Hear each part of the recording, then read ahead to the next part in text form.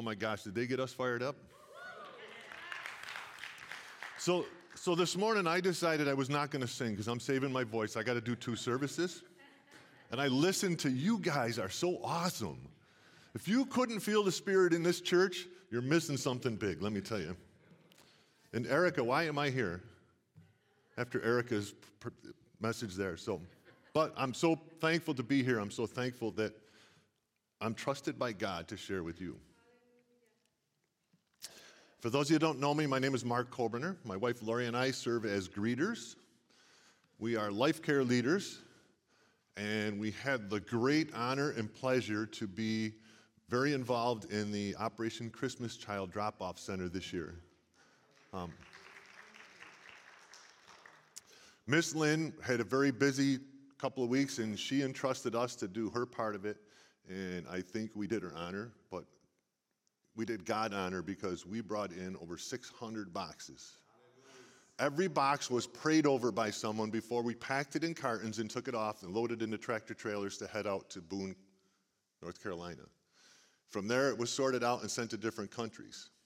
I cannot stress enough that if you track your packages, that you please put a tag in the map out in the lobby so we can see where they're going. It's just so awesome to see these boxes travel throughout the world. And speaking of Christmas, I know you don't want to hear this. Today is December 11th. That means there's 14 days till Christmas. 13 shopping days. So, have you purchased that gift for that special someone? Have you purchased that gift that you do out of obligation? Have you got your shopping done and everything wrapped? We don't. We're not even close. But, more importantly, have you written your letter to Santa Claus? Yeah, Santa Claus. You know, you write a letter to Santa Claus with what you wish to get for Christmas. And then Santa Claus fulfills your wish. That childhood faith in Santa Claus bringing what you're asking for. Now, I'm going to tell you, don't ask for a Red Ryder BB gun because you'll shoot your eye out. But that letter to Santa Claus is a simple request for what you wish to have for Christmas. Did you know our God works the same way? A simple request to Him will fulfill your needs. God is willing to give you whatever you need if you just follow Him and ask for it. Last week, Pastor Jeff said, our God is a gift-giving God. And He does. He gives great gifts. That's what He does for us. So, let me start with prayer. Father God, I thank You for this day. I thank You for Your words that I'm going to share. Father, I thank You for all my brothers and sisters here that are here to worship You, to praise You, to learn more about You. Father, I ask that You reach out and touch every one of us, that something from today's message will touch their heart and bring them closer to You. In Jesus' name, amen. So let me ask you, who has had an interaction with someone else outside of your household this morning before you came to church? They had a conversation, maybe a text message, a phone call with someone that's not in your family. How about someone that stopped and maybe got your morning dose of caffeine, or a quick stop to the store for something you forgot to do? Well, over the course of the average day, we will have several different conversations with different people. In fact, I saw a study that they said that on average, people have 27 interactions or conversations on a normal day. So, my tougher question is, how many of you, and I don't want you to raise your hands because I don't want to be embarrassed, how many of you have had a conversation with God before you came to church? You go, Johnny. How many of you woke up this morning and had a conversation with God before you started your day? Why wouldn't we do it every day? What better way to start your day than have a conversation with the giver of everything we need? It's like writing a letter to Santa Claus every day. You can ask for what you need. You can thank Him for what you have. I know I don't start every day that way. I try to. Some mornings it's just chaos in our lives. We have to be places, we have to do things. But if you start your day with prayer, God is going to bless you because that's what He does. He blesses us constantly. Prayer is nothing more than having a conversation with God. It's connecting with God. It's building your relationship with God. It's moving closer to God.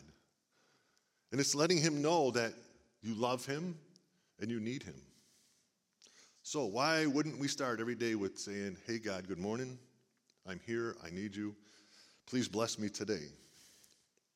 Because when you look at God, he's our protector and our provider. He gives us what we need.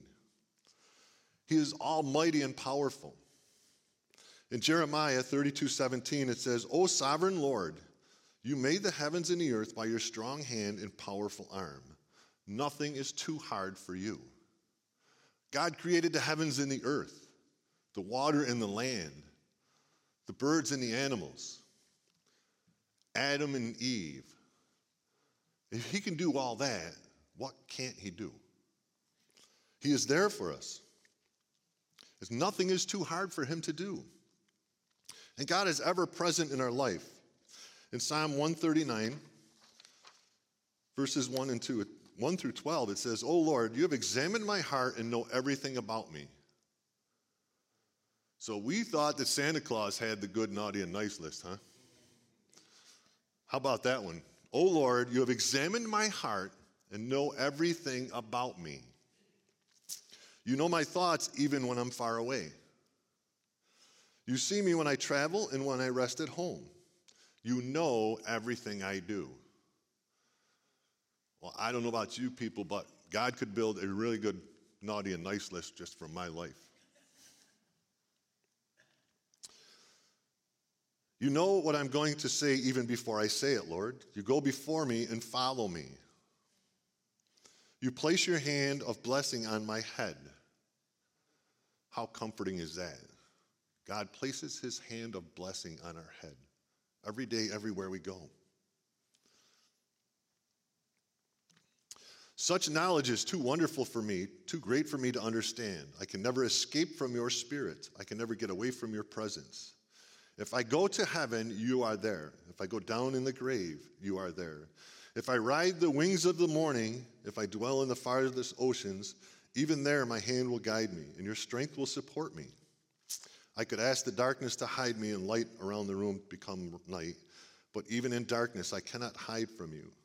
To you the night shines as bright as the day. Darkness and light are the same to you. So no matter where we go or what we do, we cannot escape from God. He is there for us. He's going to be with us. For many years, I was a big part of the fire prevention program in the city.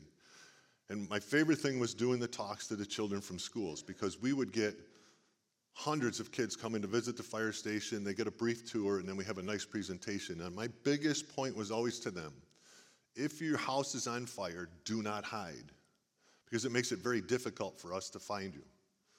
And we talk about hiding under the bed or in the closet or in a hidden space. And when I was putting this together and I was reading this scripture, I'm thinking, it tells you everywhere you can go. You can go into darkness. You can hide. You can go wherever you want. But God is there with you. He's going to find you. So even in our darkest places, God is with us. Our God is a just and merciful God. Ecclesiastes 12:14 says, God will judge us for everything we do, including every secret thing, whether good or bad. There's that good, naughty, and nice list again, huh? God will judge us for everything we do. Now, I used to read this and think he's judging me for all the bad things I'm doing. But he's truly judging you for everything you do. He's looking at the good things and the bad things. Hebrews 4:16 says, so let us come boldly to the throne for our gracious God. There we will receive his mercy, and we will find grace and help when we need it the most. All we have to do is go to God, and we'll receive his mercy and his grace and help for whatever we're going through. And a big part of going to him is praying to him, letting him know what's going on in your life, letting him know you're having problems. 1 John 1:9 says, but if we confess our sins to him, he is faithful and just to forgive us our sins and to cleanse us from all wickedness. If we confess our sins to him, he is faithful and just to forgive and cleanse us. That's one of the most important parts about God's forgiveness, is he forgets our sins. Isaiah 43:25 says, yes, I alone will blot out your sins for my own sake and will never think of them again. I will blot out your sins for my own sake. God has taken away our sins, forgetting them, so he doesn't have to worry about that, because we're going to get better. We're going to work. As Pastor has said in the past, we're a work in progress. That's all he's looking for, is progress. But he forgets our sins. So think about this. Santa Claus writes his list brand new every year. December 26th, he starts writing down that naughty and nice list again, starting all over for next year. God starts all over every day, all day long. His naughty and nice list gets torn up, thrown away, and you're starting fresh every time you go to him. Every time you ask for his forgiveness. Every time you believe that he will give you grace and loving. In 1 Corinthians 10:13, Paul is writing to the church in Corinth. And it says, the temptations in your life are no different from what others experience. The temptations in your life are no different than what others are experiencing. It doesn't matter where you live or what you do. I still stay very connected with some friends in Uganda, and we communicate back and forth. And a lot of what we communicate is what's going on in our life and encouragement through God. And it's fun because they love the King James Version of the Bible. So they'll send me some encouraging scripture, and I got to pull out my Bible and look it up in something I better understand. And my friend Fred over there tells me he does the same thing. When I send him the New Living Translation, he goes in the Bible and looks up to see what it really says. But they're experiencing the same things we are. They go through the same trials and tribulations we do, just like it says here. And it says, you know when I sit down or stand up. Oh, I'm sorry. No, it doesn't. It says, and God is faithful. He will not allow the temptation to be more than you can stand. When you are tempted, he will show you a way so that you can endure. God is going to be there for you to help you through. He's going to give you a way to defeat the enemy. You just have to ask. God is love, and he loves us so much. He has so much unconditional love for us. In Romans 8:35, and then 37 through 39, it says, can anything separate us from God's love? Does it mean he no longer loves us if we have trouble or calamity or persecuted, or hungry or destitute, or in danger or threatened with death? Look at that list. Who has not been in some of that calamity? Been persecuted or picked on? Been hungry or destitute? Felt like you were in danger or were threatened? But he loves us through it all. No, despite all these things, overwhelming victory is ours through Christ who loved us. Christ has the victory in everything going on in our lives. We just have to believe and stick with it. And I am convinced that nothing can ever separate us from God's love, neither death nor life, neither angels nor demons, neither our fears for today or our worries about tomorrow. I find that one sometimes hard to fight my way through. Not even the powers of hell can separate us from God's love. No, the power in the sky above or in the earth below. Indeed, nothing in all creation will ever be able to separate us from the love God has revealed in Christ Jesus our Lord. Amen. Nothing can separate us from God's love. Nothing. Romans 8:38 and 39 says, for I am convinced that neither death nor life, the angels or demons, the present or the future, any powers, any height, any depth, nor anything else in all creation can separate us from God's love. So we need to go to him and talk to him, because he also never, ever changes. Hebrews 13:8 says, Jesus is the same yesterday, today, and forever. Isaiah 41:4. Who has done this and carried it through, calling forth the generations from the beginning? I, the Lord, with the first of them and with the last, I am he. So, God is a loving God. He is most powerful, and he is with us wherever we go. We can never lose him unless we choose to. So we need to make sure that we are with him and we have a relationship with him. Where else in life can you find such guarantees? Where else in life can you find something that is that set in stone? If you read any contract and look at all the legal considerations in them or the restrictions, how about instructions for anything you get today? They all start out with a whole list of things that could go bad. It's pretty frightening sometimes. All with precautionary statements, and sometimes they even list the consequences. Medicine paperwork. You go to pharmacy, they give you that paper, and how many times you go, I don't want to take this. I just read everything it's going to do to my body. Everywhere we go and everything we do, there's warning signs, there's consequences. Any product you buy today comes with a guarantee. Some good, some not so bad. I had a really good friend who was a contractor. I worked with him for a lot of years at the fire station, and he talked about his red light guarantee. If he did work for you, as long as you could see the red in his taillights, his work was guaranteed. When you could no longer see them taillights, guarantee ended. Now, I knew him very well. He did some work for us when we were putting the house up, and he is as honest as the day is long. And he does great work, and he would stand behind his work. But when he would tell people that, he'd be like, look at him and go, okay, I'm never hiring this guy. The red light guarantee. It is said that the only thing that's guaranteed in life is death and taxes. We've all heard that, right? Death and taxes, the only guarantee. But we know as Christians that God's protection, his power, his mercy, his faithfulness, his grace, his love is guaranteed for life eternal. So it'll always be the same, yesterday, today, and tomorrow for us, if we believe in God and we go to God. At every stage in life, I've had friends who've come and gone. Some stay, some don't. I've had relationships with all different kinds of people. One of the most remembered groups I've had was a bunch of kids that I hung out with in high school. We were the biggest group of misfits.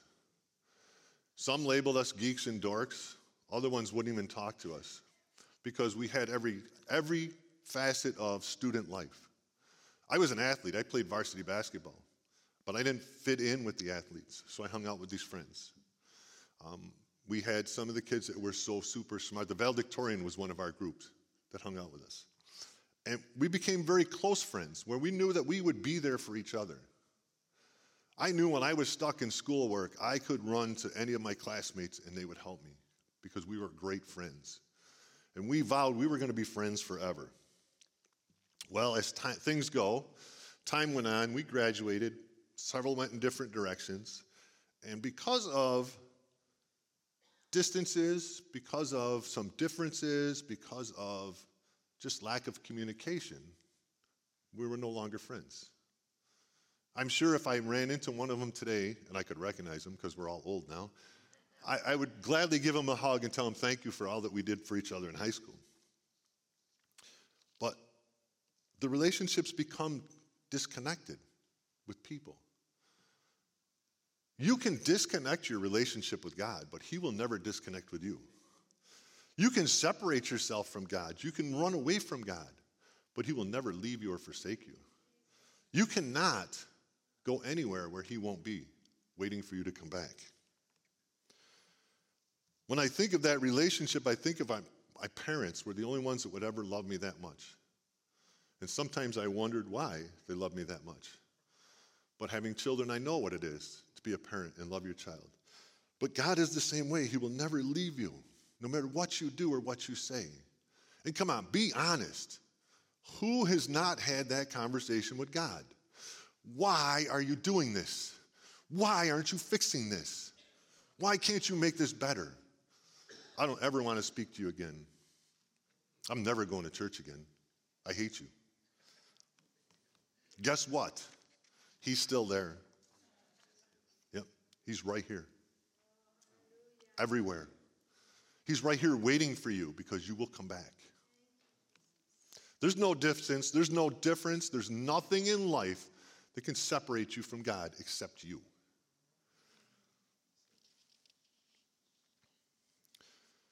You can go to God with anything. Lori and I have been so blessed with our family. We raised our children to be close to us and to confide in us and to come to us. And we share everything. I learned so much about women through my daughters. So much about women through my daughters. But we were a very loving family, and our children knew they could come with us with the good or the bad. And that for the most part, we would be very fair, calm, collected, and love them through whatever they did. But I would say more times than not, a majority of times we were fair. Most of the time we were calm. But we're human. We are flawed. We have our faults. But they knew that when it was all said and done, we loved them, just like God loves them. You can go to God our Father with anything. Anything. And he's going to be fair. And he's going to be calm. And he's going to love you because that's who he is. No matter what relationships you've ever had in life, this is the one that's most important. But you have to choose to have that relationship, and you have to choose to build that relationship. And you have to choose to continue to keep that relationship growing. And we can do that by praying. So I looked up what prayer actually means in several different sources. The Merriam-Webster dictionary defines it as an address, such as a petition to God, an earnest and urgent request. Vocabulary.com says, a reverent petition to a deity, especially a petition or in adoration. And I love Wikipedia because sometimes their stuff is so funny, but this was actually good. Wikipedia says, invocation or act that seems to advocate a rapport with an object of worship through deliberate communication. All of these definitions indicate that there's a rapport or a relationship there, a communication there. It's sharing feelings with each other. In a relationship, there has to be good communications. Ask any marriage counselor. That's the first thing they're going to ask you if you go with marital problems is, how are you communicating with each other? So, let's have a conversation with God. Let's pray to him. Let's talk to him. Let's share with him. On a hillside overlooking the Sea of Galilee, Jesus delivered the Sermon on the Mount. It's where he taught us how to pray. Now, can you just picture Jesus? He's sitting on the big rock on the slope of a hill, and there's just throngs and throngs of people waiting to hear what this God-anointed prophet is going to say to us, waiting to hear the message we're going to get from him. And in Matthew 6, 5 and 6, it says, and when you pray, do not be like the hypocrites, for they love to pray standing in the synagogues or on the street corners to be seen by others. Truly, I tell you, they have received their reward in full. But when you pray, go into your room, close the door, and pray to your Father who is unseen. Then your Father who sees what is done in secret will reward you. It's okay to pray in public. You see us all do it. I prayed this morning for everybody. Erica prayed for everybody. The praise team was singing prayer to everybody. But don't do it to draw attention to you. Do it for yourselves. Do it to build your relationship with God, because God then, when he sees you, will know. And then Jesus teaches the Lord's Prayer.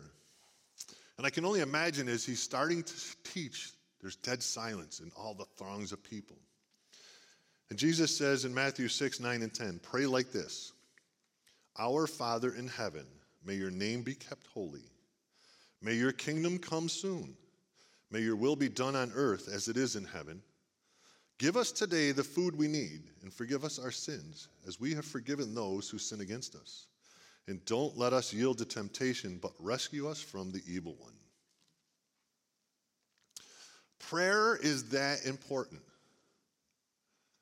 It's that important to God that he, when he sent his son here, gave him instructions to teach us how to pray, to teach us what to say, to teach us how not to pray to make our lives better. But not only did Jesus teach us how to pray, but toward the end, he told us, before he was crucified, he told the disciples that I'm sending someone to help you. I'm sending the Holy Spirit to dwell within you, to help you be better children of God, to help you be better followers of what I'm teaching. The Holy Spirit is our source of personal testimony. The Spirit can guide us in our decisions. It can protect us from physical or spiritual damage. The Spirit that's dwelling within you can comfort you or calm you, can help you in times of trouble, and it can always give you hope. But the only way the Spirit is effective in our lives if we listen to it and we follow the prompting from the Spirit. John 14:26 says, but the advocate, the Holy Spirit, whom the Father will send in my name, will teach you all things and will remind you of everything I have said to you. How many times in your life are you doing something that's borderline or wrong or not Christian-like, and that little voice in your head says, that's wrong, don't do no more. Or it's too late for me, because my mouth runs too much ahead of my brain. It's too late, and my spirit says, that was very wrong, what you said or how you said it. That is your spirit. That is the Holy Spirit working through you. It's working as a preventive measure so that doesn't happen again. In Romans 8:26 and 27, it says, in the same way, the Spirit helps us in our weakness. The Spirit helps us in our weakness. We do not know what we ought to pray for, but the Spirit himself intercedes for us through wordless groans. If you don't know what to pray for, or you don't know how to say what you need, or how to say what you need to say to God, pray in the Spirit. Let the Spirit guide you. Let the Spirit help you to pray that. It's not just saying the words. You don't have to say them out loud. It's having them in your heart, the heart for God. And he searches our hearts and knows the mind of the Spirit, because the Spirit intercedes for God's people in accordance to the will of God. So live in that Spirit. Let that Spirit guide you and protect you. If you're not sure how to pray or what to say when you're praying, just listen to the Spirit in your heart and let him guide you. How could it be any better than you can have a conversation with God and you have the Holy Spirit to lead you along? It's amazing that God gave us his only Son and then passed along extra help to go along with it. It reminds me of my high school days. The teacher gave me the information, and God put friends in my way to help me along with that stupid stuff I had to learn. Stuff I never used again in life. When we're praying, there's several different types of prayer. I'm going to go through a few of them because I think it's important to understand when you're praying what different types of prayer there is and what you're praying for. So we'll start with the prayer of worship and praise. The prayer of worship and praise focuses on worshiping the Lord out of a deep love, respect, and admiration for him.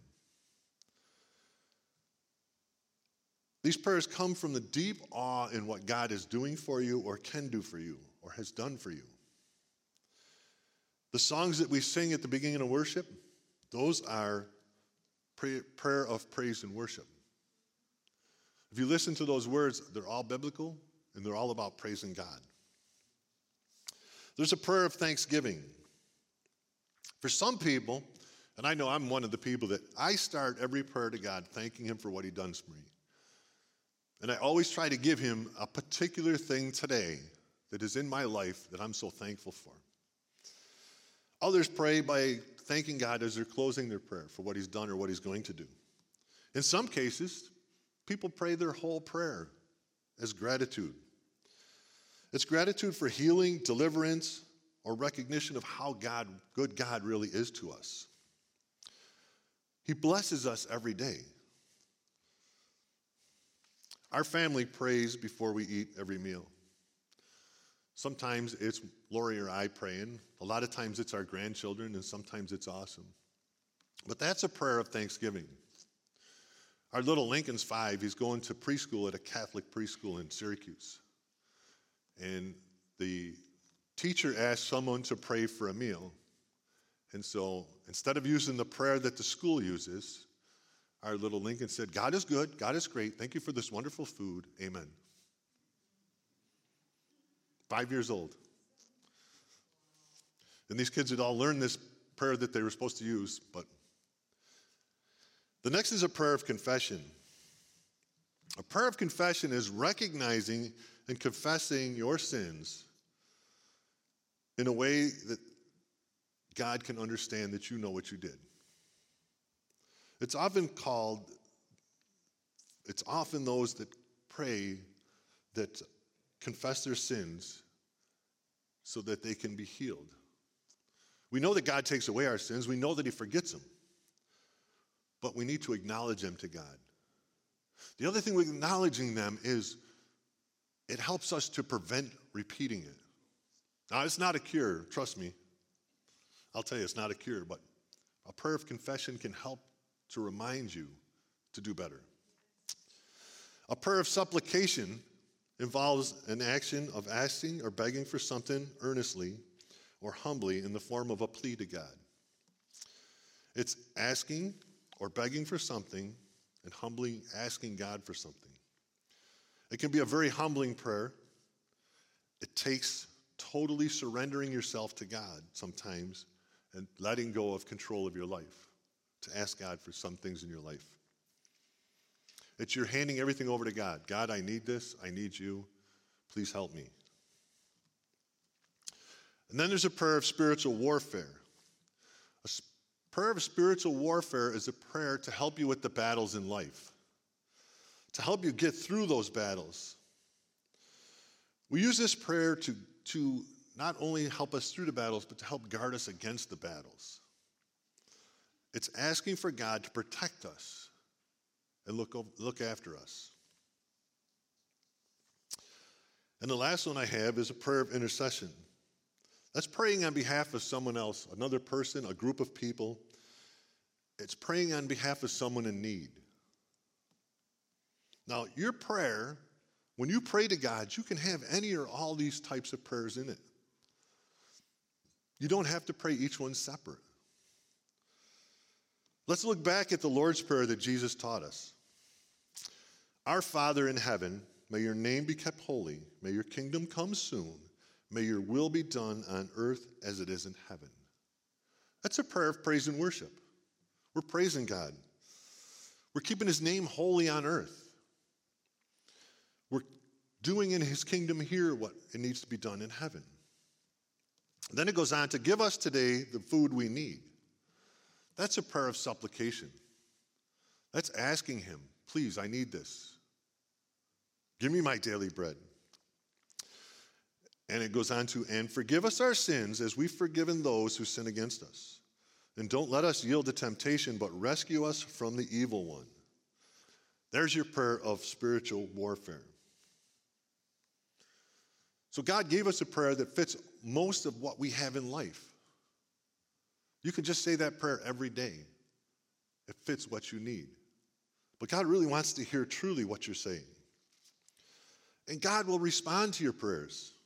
Remember, he's the same yesterday, today, and tomorrow. Read the Bible. Read the Old Testament. Read of Adam and Eve. He spoke to them. Moses, Noah, all those people in the Bible. God spoke to them and they listened. He doesn't always speak words to us. Sometimes it's subtle suggestions that come into your life. Sometimes it comes from other people in your lives. Sometimes it's things that happen that enlighten you to something you've been praying about. Sometimes it's a good solid slap in the head, which we all deserve and need it sometimes. And it's an awakening. It's like, oh, God, really? But you have to listen. The biggest part of a conversation is it's two-way. It's listening and speaking. And sometimes the hardest part is listening. But you have to listen for God to answer what you're asking for. Wait, listen for him to give you guidance. Listen for that Holy Spirit within your heart to come out and say to you, this is what you need to do. This is what you need to say. This is where you need to go. I find it very interesting when I prepare one of these messages and I had it, I sent it to Pastor Gabe, 2 weeks ago, 3 weeks ago. I thought I had it right down, and then all of a sudden God said, what are you doing? You missed a whole lot of stuff here. And so we add to it. So, if prayer is a conversation with God, and prayer is going to have different assets to it, how should I pray? I believe you can pray however you want. It's your conversation with God. I don't believe there's any right or wrong prayer. Because you can ask for anything. You know, the Christmas wish? I asked God for the Red Ryder BB gun. I know he wasn't going to give it to me because I was going to shoot my eye out. But you can ask for everything. But God's going to give you what you need. You can say whatever you want to God. It's a conversation. Your words don't even need to make sense to you. How many of you have been in that terrible situation and the words just don't want to come out? Or they're not coming out right. And you're struggling for what to say or what to do. How many have prayed that way? Out of frustration, out of desperation, out of being just so deep into what you're into, you just can't get the words out. They don't need to make sense. God understands you and knows you. He knows what you're going to say before you say it. That mumbo jumbo coming out of your mouth, he's getting it word for word. He's a great interpreter. When you think God put hundreds and hundreds of languages on this earth, he can understand you.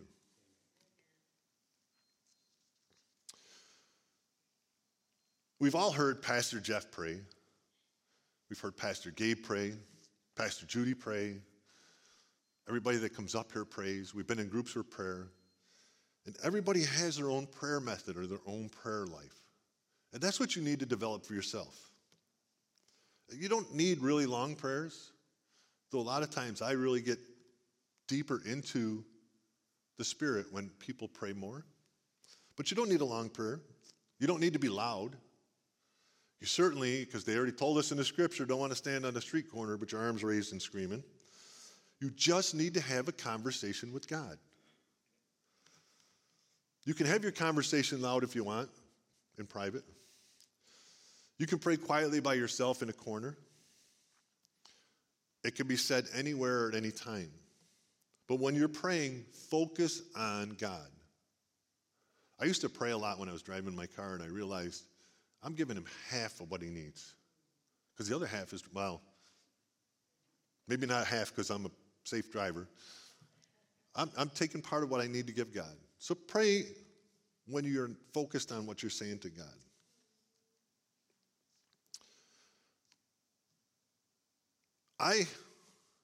As a life care leader, I try not to point to people and say, Pastor Judy, pray. Because that puts people in a difficult situation. I like to ask people to pray. And there's people that are very strong at praying out loud in a group, and there's people that have difficulty. But I encourage everyone to, at some point in your life, pray in front of a group. Now, if you're praying in front of a group and it's all Christian brothers and sisters, nobody's going to judge that prayer. They're going to agree with that prayer. In some cases, they're going to be very thankful and very overjoyed that you're praying out loud. There's been a few people that we've had in life care, or people that I've met in my life, that when they pray out loud or they pray in front of somebody, I'm like, oh my gosh, God is working so well in this person's heart. But try it. It's not as painful.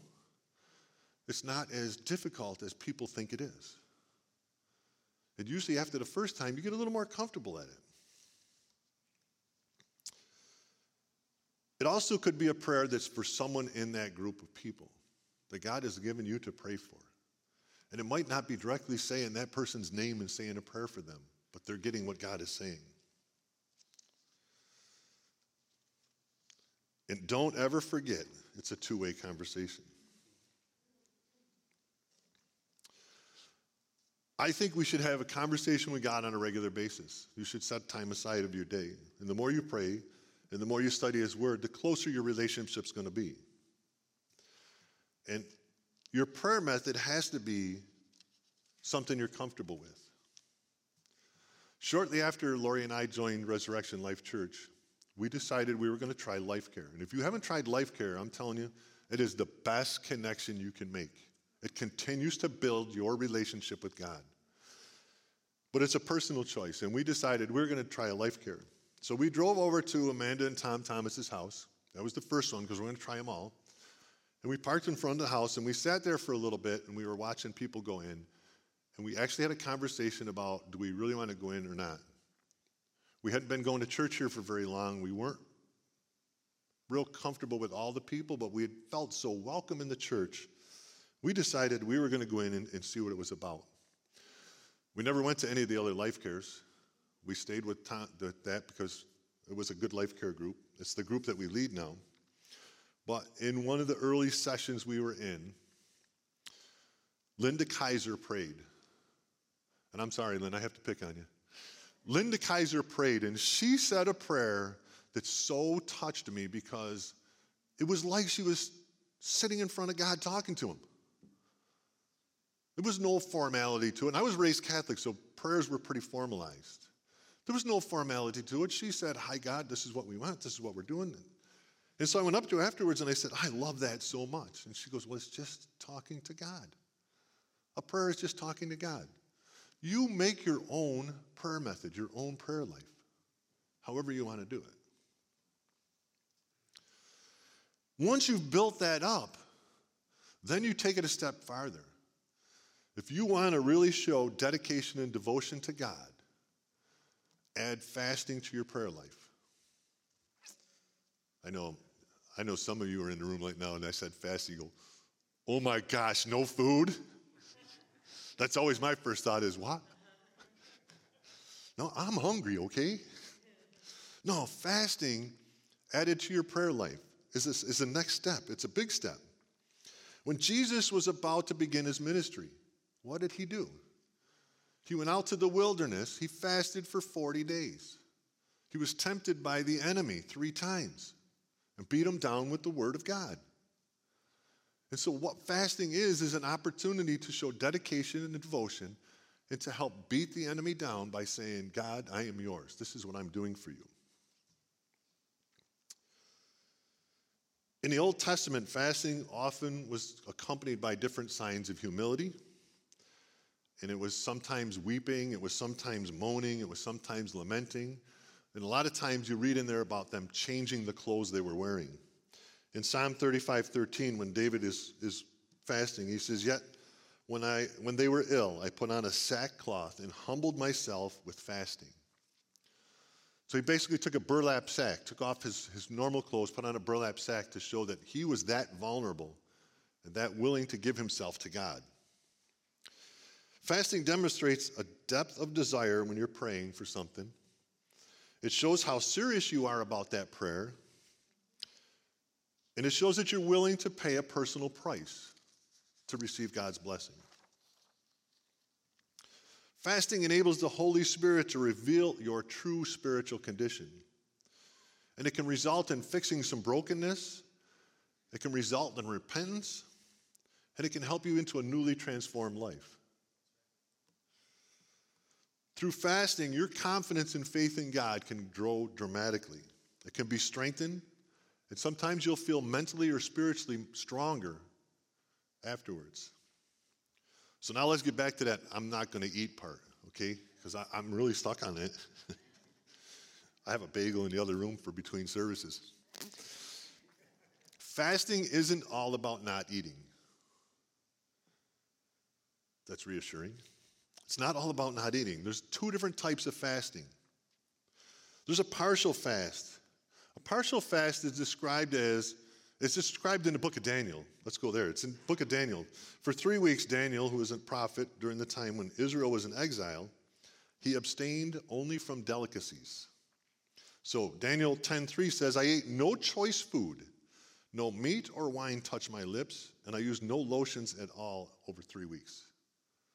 So it's a partial fast. You're giving up something that is important to you, or a delicacy that you like. When I was growing up and we were attending the Catholic Church, my father was very dedicated to fasting during Lent. And every year during Lent, at the beginning of Lent, he would give up something that he really liked. And the two primary things he gave up during Lent was beer and chocolate. Now, I know he didn't struggle much giving up the beer, but boy, did he struggle giving up his chocolate. Once my siblings and I grew up and we were able to understand that you don't touch Dad's chocolate, he had his lazy boy chair that he sat in to watch the news at night with a box of chocolate next to it. And every night he had his chocolate. So giving it up for Lent was a very difficult thing for him. But that's a partial fast. That's giving up something for a period of time that affects you, whether it's emotionally or, I don't know, do people survive on chocolate? I think I could. But you're giving up something over a period of time that's just a partial fast. It's not giving up everything you're going to eat. It was interesting because every year on Christmas morning, on the stand next to his chair with a bow on it, was a box of chocolate-covered cherries from my mother. My mother gave him chocolate-covered cherries every year for Easter. So a partial fast can be done in a lot of different ways. A complete fast means drinking only water or sometimes juice. When you look at fasting today, and I did a bunch of research on it, a lot of people with health conditions can't completely fast, so they say that you could drink juice to give you some of the sugars, a little bit of nourishment you need. But a complete fast is giving up everything but water or juice for an extended period. It can be a lot more difficult and take a lot more resolve. But if you're going to choose to do a complete fast, everything you read, and I'll tell you, I highly recommend, number one, you be conscientious of any medical conditions before you start. And number two, you start slow. Don't decide you're going to do a 40-day fast out of the starting gate. It's not going to work. You're setting yourself up for failure. And you do some research on complete fasting, because if you're doing much of a period, you want to make sure you start slow, but you also gradually bring yourself back into eating. So those are the two forms of fasting. I read a really interesting article about short fast and how to accomplish them. And the author was a pastor, he was a minister, and he said, choose a time that you want to give up food. And one of the things he used was between his morning meal and his evening meal, he would not eat anything, only drink water. And then when he had his lunch break, he would take that time instead of eating to sit down and spend that amount of time with God. And how easy would that be for us today? If you're at work and you eat your breakfast before you go to work, drink water throughout the day, and when it comes to your lunch hour or half hour or whatever time period you get, you sit down with God and just pray to God. And then at the evening meal, you go back to eating, resuming your eating. It doesn't have to be done every day. This pastor talked about having a regimen of doing 1 day a week. But fasting and adding that to your prayer life. When you're sitting there after 4 or 5 hours of not eating and you're talking to God, He is seeing that dedication and devotion you have for Him.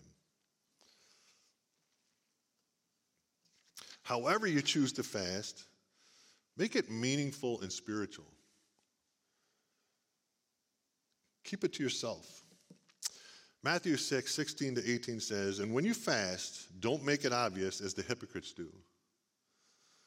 So that and the prayer one with the hypocrites, I can just imagine them, I'm going to pray right now because I've been fasting for 3 days. Praying out loud and letting everybody know that's what they're doing. Keep it to yourself. It says, for they try to look miserable and disheveled so people admire them for their fasting. I tell you the truth, that is the only reward they will ever get. But when you fast, comb your hair and wash your face. Then no one will notice that you're fasting except the Father, who knows what you do in private. And your Father who sees everything will reward you. It's sometimes hard if you're doing something like that at work and everybody sees that you're sitting there with your water all day long instead of whatever you normally eat. But fast on your own. God loves you. God cares for you. He'll protect you and provide for you. All you have to do is reach out to him and build a relationship with him. When you're praying, don't worry what you're saying or how you're saying it. He knows your heart. He already knows what you want before you even go to him. Fasting and prayer are going to be the biggest keys to strengthening that relationship with God. It's the best relationship you could ever have. No one, no matter who they are, nothing, no matter what it is, can interrupt that relationship except you. And if you leave that relationship, he's still going to be there with you. He's still going to be looking for you. He's going to be guiding you. If you humble yourself before God and set your heart into prayer, he will listen to you and you will receive an answer. Now, if something in this message has enlightened you or ignited a spark in your heart or your mind, or made you more curious about what God has to offer, sit down later and pray to him. Ask him what he has for you. If you're hearing this message about our amazing God, or you're just more curious about it and have not accepted Jesus Christ as your Lord and Savior, now is the time to do it. Now is the time to say, God, I want you with me. I want you following me. I want everything you have to offer. I want the Spirit that Jesus brought to us. I want to know that Jesus died for me and I'm going to live eternally. So if you are going to accept Jesus today, we want to know. We will pray for you. Please let someone know. If you believe that Jesus is your Lord and Savior, keep building on that relationship. Pray and listen. God has something great for every one of us, and we need to just listen to it. I'm going to ask that everyone pray with me. Heavenly Father, I thank you for your words today. I thank you for all you do in my life. I thank you for your Son, Jesus Christ, who lived a sinless life, who was crucified and died for my sins, who is seated with you in heaven. God, I accept Jesus as my Lord and Savior. I want to live more like Jesus. I want to love more like Jesus. Father, forgive my sins. Forget my sins. Protect me from the enemy. Guide me and love me all the days of my life. Thank you, God, for saving me. Having a good prayer life is only going to make God's blessings bigger and better. It's going to make life better. So build that prayer life with God. Pray to him and let him know, I am your child, God, and I love you. Everybody, please rise. I want to pray